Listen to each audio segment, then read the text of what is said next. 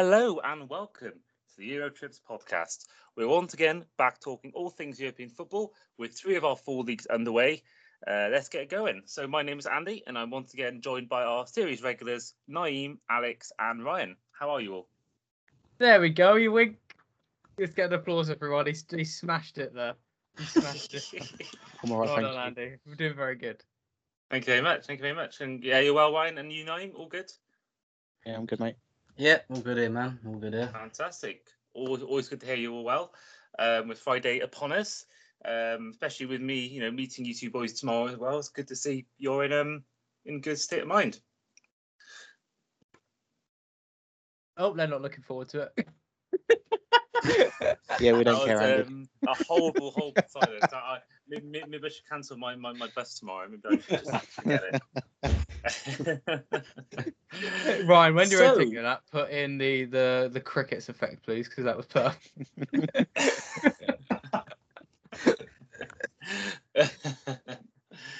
Right, so we're going to start with Ligue this week, with obviously Alex not being there last week.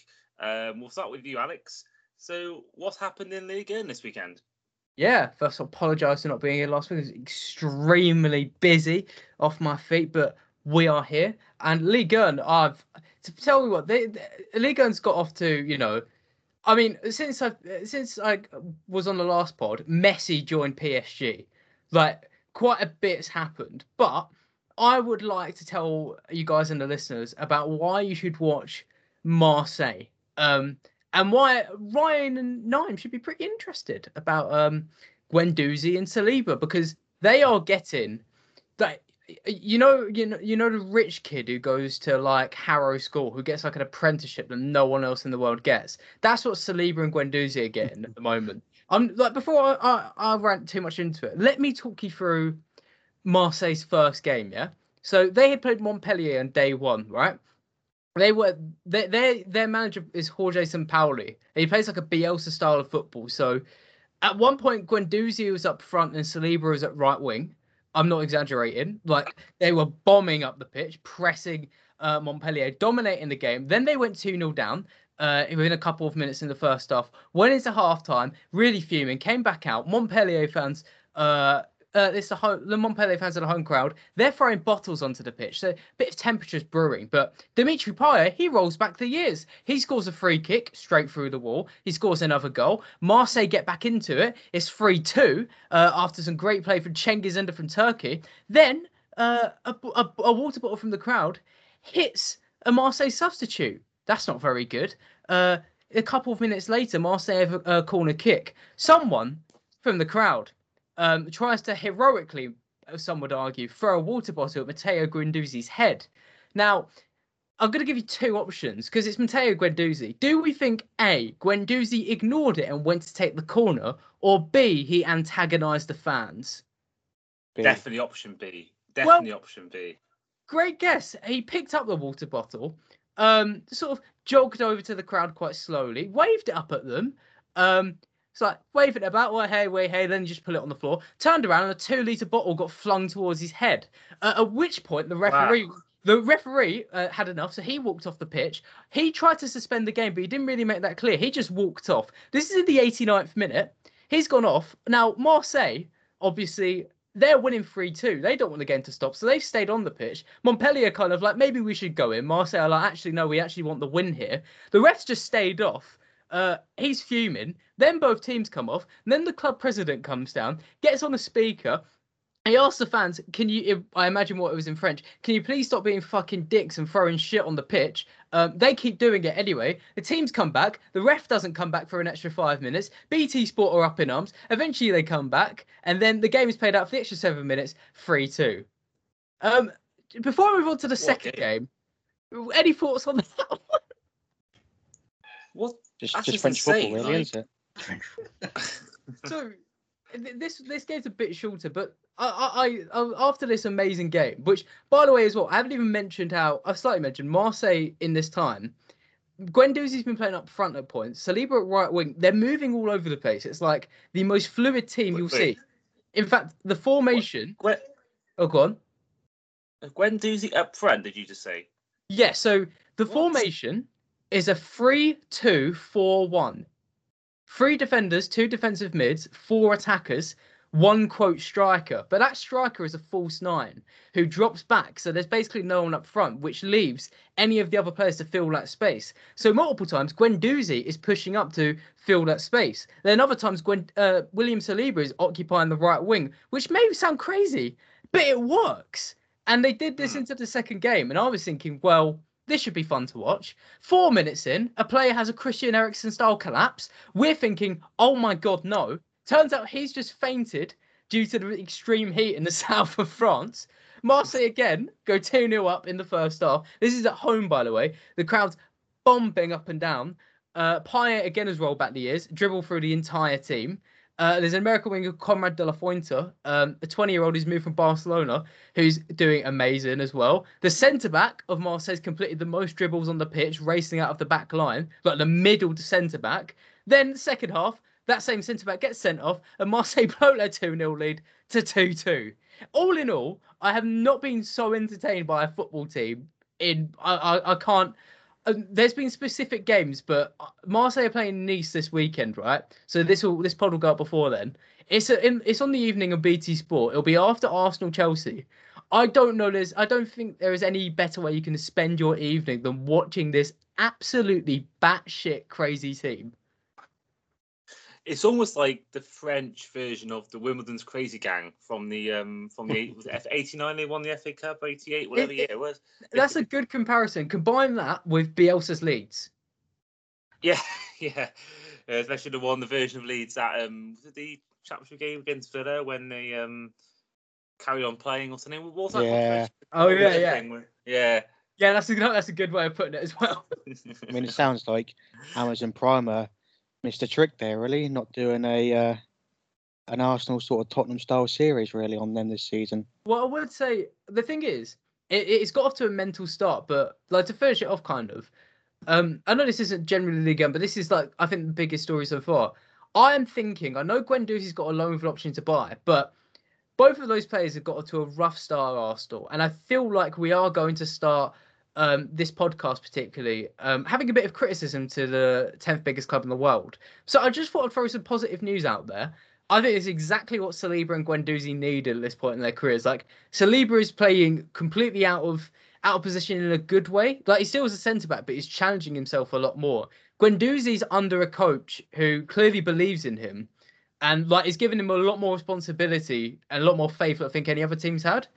And I think he's going to thrive off that a bit more. So in a year's time, I'm going to be really excited if Guendouzi comes back to Arsenal and when Saliba definitely comes back, because exactly what they needed. So I thought it might brighten up the Arsenal mood before we touch on that a bit later on. Whilst you mentioned that, quick segue. We forgot to mention it last week because you weren't here, Alex. Do you remember the poll we did about who's a bigger club, Man U or Barcelona? Oh God. With 64% of the votes, it was Man U that did win the votes. That's all right. 89% of people put Kenny Dalglish as the most overrated player of all time. So these polls are really reliable. He has a point. But that's because you absolutely sabotaged the vote. You sabotaged the vote by putting Man United in there in the first place. And before I forget, also with the other votes we did, Ashley Cole won the votes, just beating Sol Campbell by 3%. Ashley Cole won the vote as the biggest traitor in football history. And in the other vote we did with what is the worst transfer in football history, and winning the vote with 39% was Coutinho to Barcelona. Oh, was that my shout? That was Naeem's. It wasn't actually. No, it was yours. Yeah, I had Hazard to Real Madrid. Naeem had Jonathan Woodgate to Real Madrid, and Ryan originally had Torres to Chelsea, but he changed to Shevchenko against Chelsea, and that got 30%, and both Woodgate and Hazard got 24% on that. Damn. And then the traitor votes, Ashley Cole got 38%, Sol Campbell got 35%, Luis Figo got 15%, and then Cesc Fabregas got 12%, which I think is probably with the exception of maybe Cole and Campbell being the other way around, probably the right order. But yeah, back to you, Alex, on Liga. Anything more to say on that league before we move on? I mean, yeah, Messi joined PSG. That's fun. I think that's like I've spoken a lot more about it on Get French Football News. So I'm aware I've ranted on quite a bit about Liga and here, but I'll just say I think is really what the league needed. I think a lot of being made of the TV deals. This is really gonna provide a big injection to Liga. If like some people are saying fairly that short term wise, it's just going to widen the gap with PSG and other teams. But in the 3 seasons before Neymar joined, I think the highest a Liga club had spent was like 21 million on a transfer outside of PSG, and the lowest was like 9 million. After Neymar joined, the minimum bumps up to 20, the maximum bumps up to 36. It's just raised the standards, and it's a really good time for Liga. And I'd say it's probably in the Premier League state as it was in like 13-14. To me, there's just a couple more Burnleys in Liga and like unprogressive teams that are still existing, but the rest of the league's really gone up. And I saw anyone who saw Twitter today would have seen that the video went out of Messi's first day at the club, and there was pictures of Messi and Sergio Ramos hugging and looking like they become friends. So it's quite weird to see them two becoming teammates and friends after all the years of the Barca Real Madrid rivalry. People are comparing it to 21 Jump Street when Channing Tatum and Jonah Hill in school don't get along, and then they work together and they become best friends. Also, I've actually got one last thing about Liga. There's so much crazy things happening. I should mention this. So Lyon at the weekend lost to Angers 3-0, which is like the equivalent. Do you know what? It is genuinely the equivalent of Arsenal losing to Brentford. Like it's kind of it's kind of no. That's not even an insult. It's kind of like it's like quite a big team losing to a team that should be battling relegation, right? But it was 3-0 and they got completely outplayed. And Lyon put a full strength XI out, right? Apparently after the game, the captain gave a speech to the dressing room, and a defender called Marcelo, who should have been sent off in the game and scored a really funny own goal, was laughing during it. The reaction of the Lyon board or the sporting director Junio, the player people might remember, who's now sporting director. Yes. Yeah. So after that, he's about to terminate Marcelo's contract purely because of him laughing in the dressing room, and he's put up our Cherky and Cornet up for immediate sale to get him out of the club to change the attitude because he's fuming just at that result. It's only one result. I know. One thing I will jump in. I mean, Juninho is a dog shit director of football or whatever he is at Lyon. Oh, I agree. He's made some appalling decisions there, but I will say Marcelo also is a dog shit defender in my opinion. Like I saw him last season in a few games, and didn't he get some abuse off the Lyon fans or something because of how terrible he was, or is this a Marseille centre back I'm thinking of? Was it Alvaro I'm thinking of? Oh no, you're thinking of Alvaro Gonzalez, I think. But Marcelo's a similar one. Yeah, he was. If anyone wants a good show, he was really, really funny at the weekend. Just how poor he was, and it does make me laugh. Like someone can have such a bad performance, go into the changing room and start laughing about it. Yeah, it's funny. Yeah, I mean that league sounds like it really has got off to a chaotic start, to say the least. Absolutely. So our next league, we're now off to Italia. So Ryan, this is the only league that hasn't actually got underway yet. So what's been happening in Serie A this week, Ryan? I mean, not too much. As you say, the games will kick off at the weekends, and I'll run through them in a minute. I mean, the only really notable thing was Manuel Locatelli joining Juve from Sassuolo. In terms of any other sort of major deals, nothing really has sort of come to fruition just yet. I mean, Milinkovic of Fiorentina was linked to sort of West Ham and Spurs, but that didn't happen. He's now going to sign a new deal. And Dusan Vlahovic, obviously someone who I mentioned last season, another player who keeps being linked to big clubs, including, well, not Tottenham because they're not a big club, but I don't know if he'll move this year. I think he'll be one maybe who'll move next summer. But I mean, I'll go on to Juve in a minute. But in terms of this weekend, you got the champions Inter who start at home to Genoa, whilst Verona take on Sassuolo. Empoli host Miraciari's Lazio. Torino take on Gasperini and Atalanta on Saturday. Sunday sees Bologna, Salernitana, Udinese, Juventus, Napoli, and newly promoted Venezia, who will be donning that amazing new kit as well. Yeah. Plus, Fiorentina take on Roma, which will probably be the game of the weekend, in my opinion. And then the last of the action on Monday night sees newly promoted Spezia away to Cagliari, and AC Milan with the OAPs Giroud and Ibrahimovic up front against Sampdoria.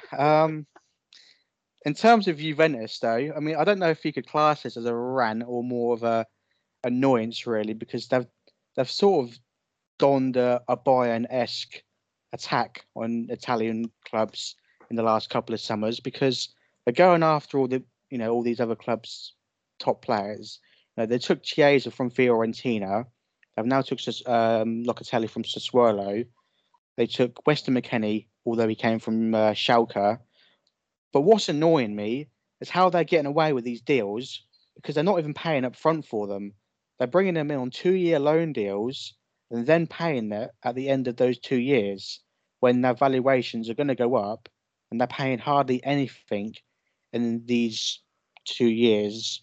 So I don't quite get it. I mean, they've done it with Chiesa, who they only paid, I believe, 35 million for, which is a bargain now.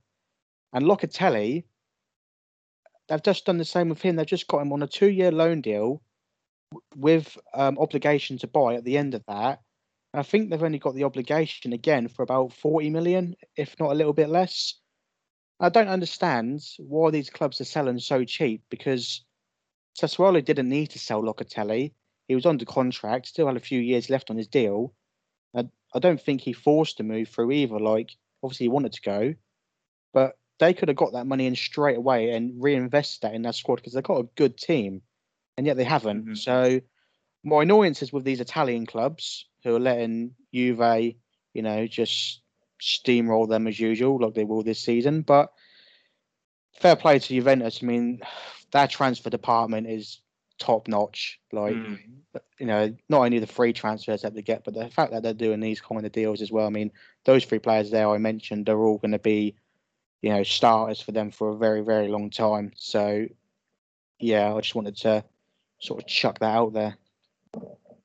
Yeah, I mean, it's interesting with Juve. I mean, they do. Yeah, I mean, I think the buying tactic has worked. They bought all the players, from rival teams, and they've just completely dominated that league in the last 5-10 years mostly. And I think Juve may well do the same. Obviously, Ronaldo's not there forever, but I think they are just now starting to do, as you say, starting to get all these players on short-term deals.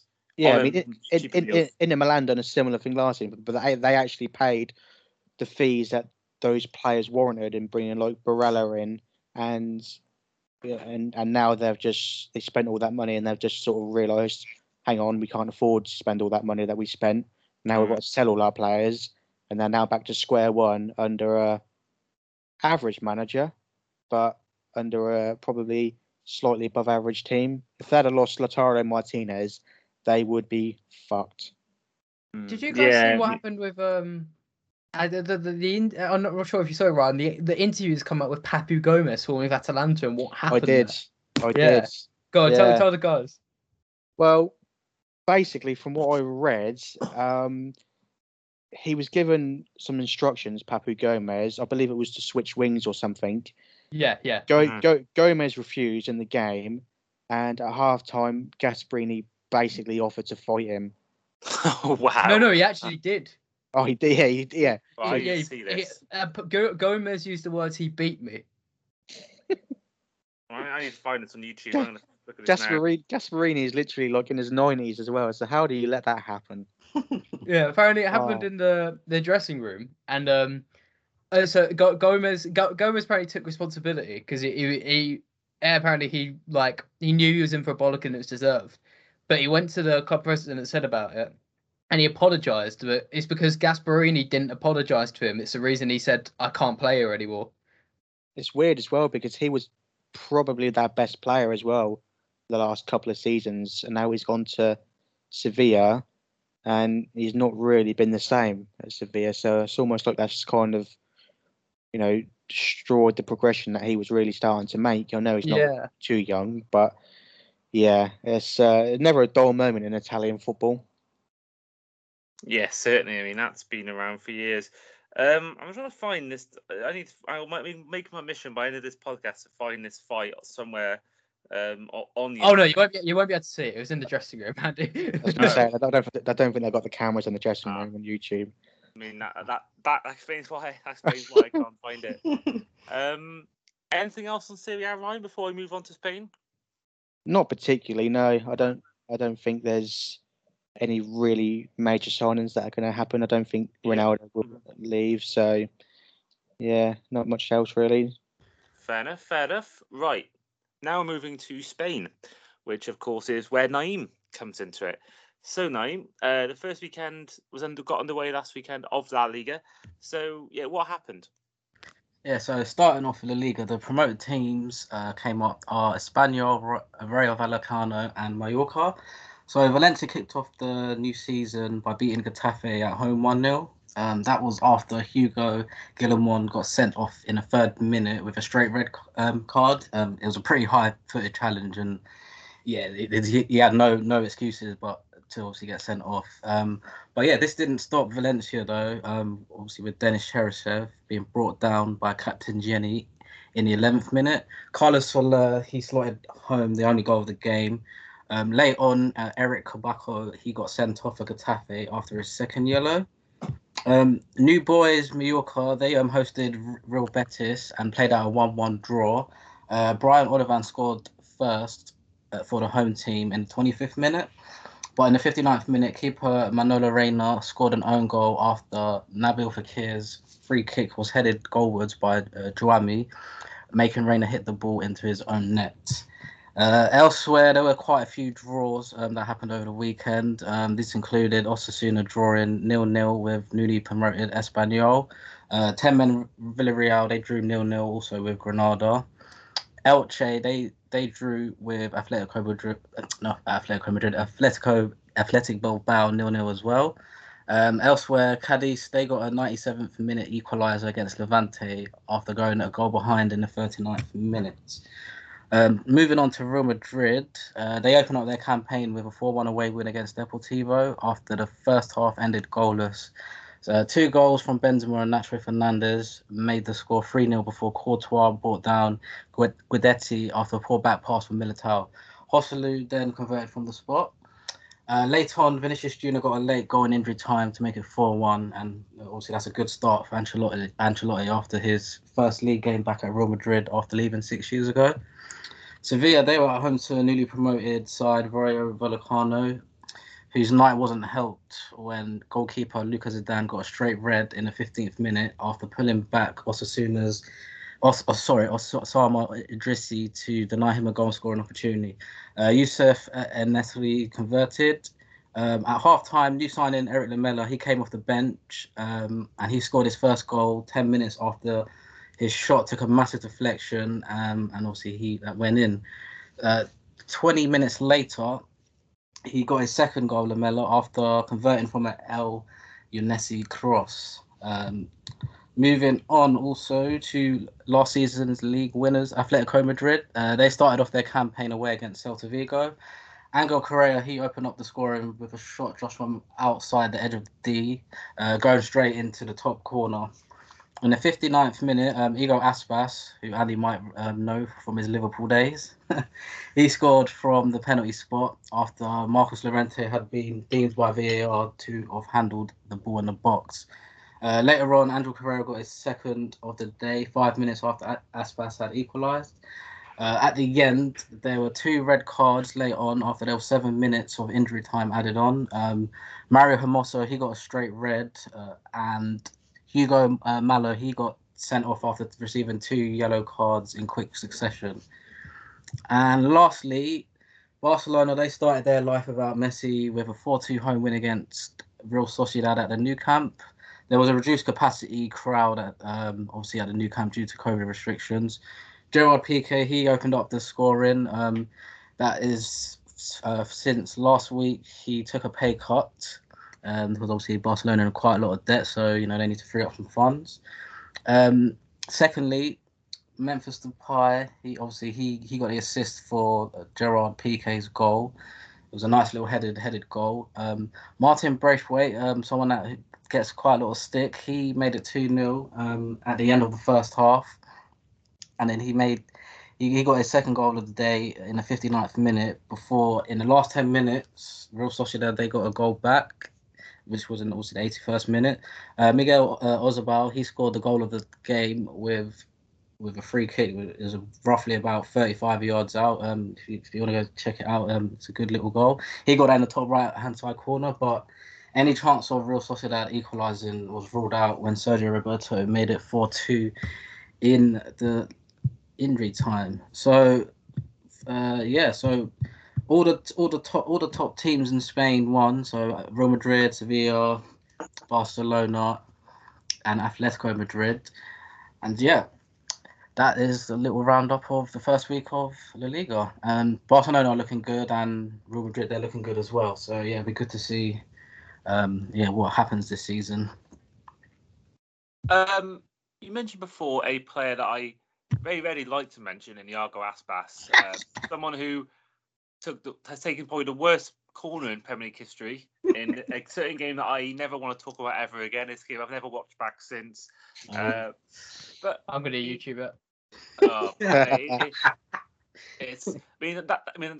game, obviously everyone probably knows which game I'm mentioning. It also not only does the best player I've seen play for the club make an awful mistake, but also it's a game where the actual second goal was assisted by one of my favourite players of all time as well, in Fernando Torres. So it really just had a bad game all around. But he before and after his spell at Liverpool, he's always done well in Spain. He gets goals, and obviously certain players like him didn't adjust to the Premier League, but they suited well to life in La Liga. And then on the flip side, you see people like Coutinho, people like Hazard, who did amazingly in the Premier League, but then struggled in the Spanish League. So why do you feel, Naeem, that certain players take to La Liga like a duck to water, whereas other players who come to La Liga maybe don't quite do the same impact? What do you think is the differences between the two leagues that makes some players succeed in one, where some don't succeed in that league? Well, with the two players you mentioned that transferred from the Premier League, obviously both of them transferred for quite a high transfer fee. So when you're going to two of the biggest clubs in Spain, obviously there's going to be more added pressure on you, as opposed to obviously Chelsea and Liverpool. Obviously there still is pressure there, but when you go for such a high fee, there's obviously more pressure. You're kind of expected to perform every week if you're kind of going for that money. But also sometimes it can be the weather, because obviously Spain is pretty warm all year round. So some players just, I don't know, they just suit different leagues.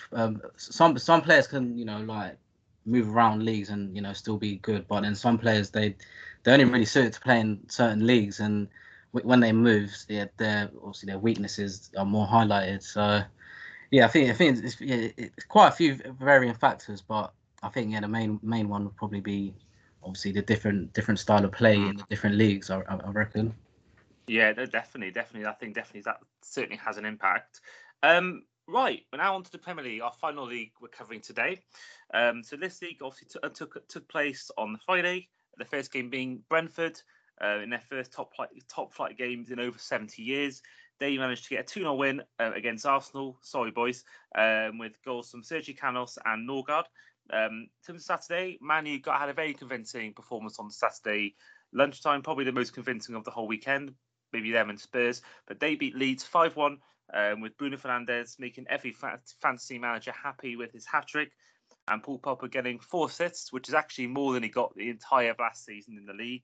Other results: Burnley 1-2-1 at Brighton, Everton beat Southampton 3-1, Chelsea beat Palace 3-0 at home with a wonder goal from Trevor Chalobah, who Alex has mentioned in our previous podcast when he was going through his league and team of the season. Vardy is still going. He got 1-0. He got the only goal in a 1-0 win for Leicester over Wolverhampton Wanderers. Whereas probably one of the surprise results of the weekend saw newly promoted Watford beat Aston Villa despite all their money spending 3-2. Before the evening game on Saturday saw Liverpool beat Norwich 3-0 thanks to goals from Roberto Firmino, Mohamed Salah, and Diogo Jota. In terms of Sunday, West Ham beat Newcastle 4-2 with a few goals in quite quick succession. at St James's Park with a very dodgy penalty decision for the West Ham goal. And then finally, Spurs won a surprise 1-0 win over Man City. Off the Jack Grealish did play, Harry Kane did not, but Spurs did find a way to give Nuno Espirito Santo the perfect start as Tottenham manager. And it was Heung-min Son, who did sign a new 4-0 deal in the summer. He got the only goal of the game. Now, one thing I want to talk about, and it's probably the same for every league when they have their fans back, but one thing I noticed across the whole 4 leagues was the real difference that fans make. And it's no coincidence that in all the 10 games that took place, there were only 3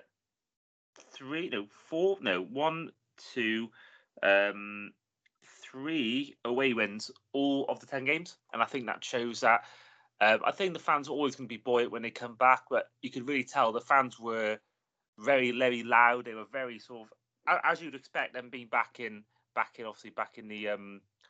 full crowds again. And I think that for me, it really showed a huge difference. What actual, you saw all throughout lockdown the fake crowd noises, but I think for me, it was really good to see real fans back. You heard real emotion, particularly the Brentford game. That was extraordinary.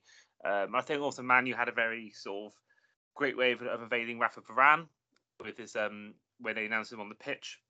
And I think for most teams it was you can really tell why a lot of home teams won, because they had their fans back. Whereas one theme we saw through a lot of sort of, whether it's a Premier League restart that happened 2 seasons ago or whether it's the whole of last year, there were a lot more away wins because that home advantage through fans was taken away.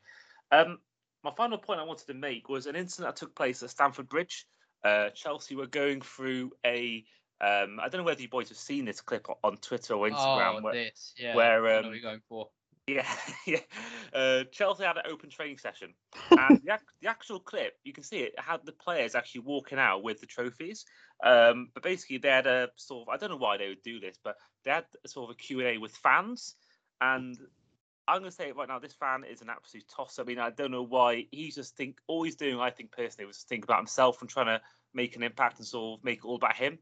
But he basically said he was acting all big I am, but he was saying on the mic to the presenter that Timo Werner needs to leave the club. And this is actually with, I'm guessing, Werner there. And I think that's just, and I think there was actually a woman who, she actually had to go back at him, and she was shouting at him and calling him all sorts. But for me, I think this is highly disrespectful. I mean, you're meant to be a fan. You're meant to get behind your players.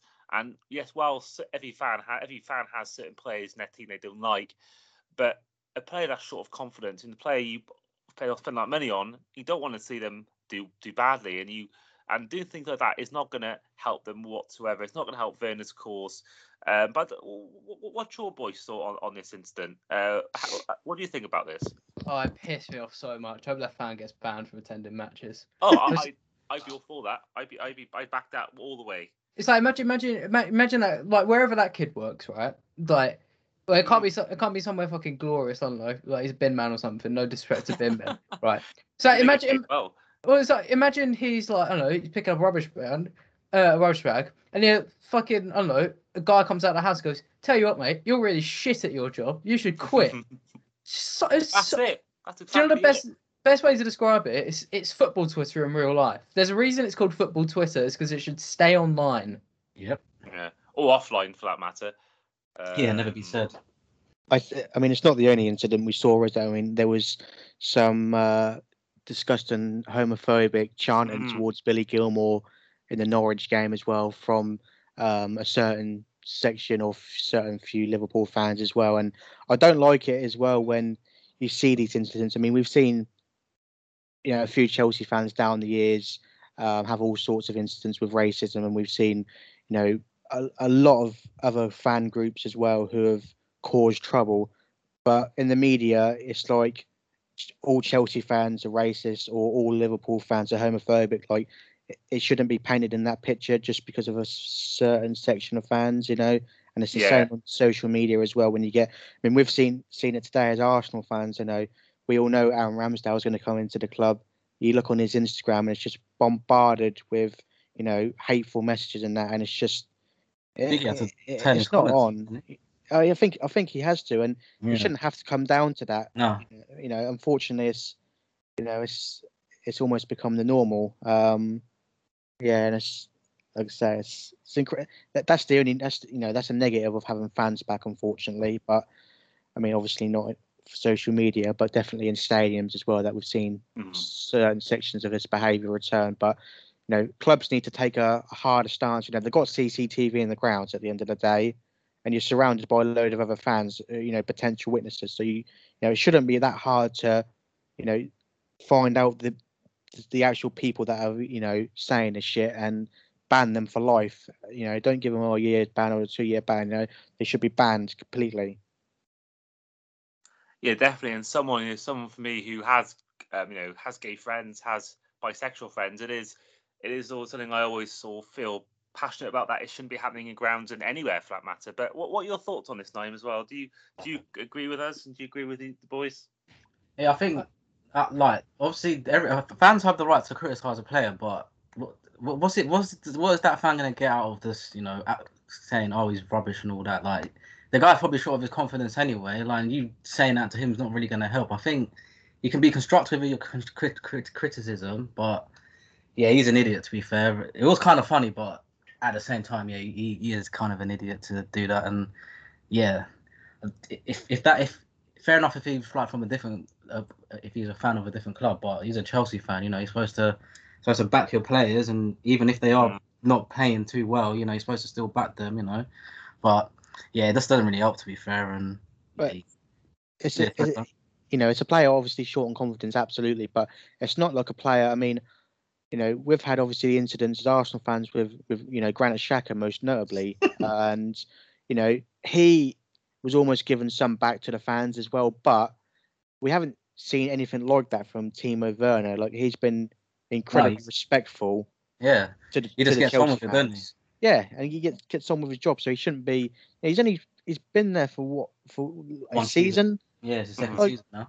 The most intelligent fans know, some players take time to adapt to new leagues and new cultures and new languages. Like, how, again, it is just unfortunately football Twitter, like Alex said, in real life, and yeah, that's what is going to be frustrating. I think starting to, especially us lot now, go into games as well on a more regular basis, that we're probably going to see and hear this kind of rubbish. But hopefully, the more intelligent people in the ground will, tell them to shut the fuck up and just get on with it, really.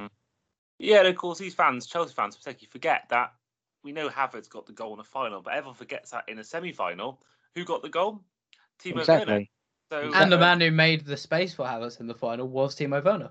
Yeah, exactly.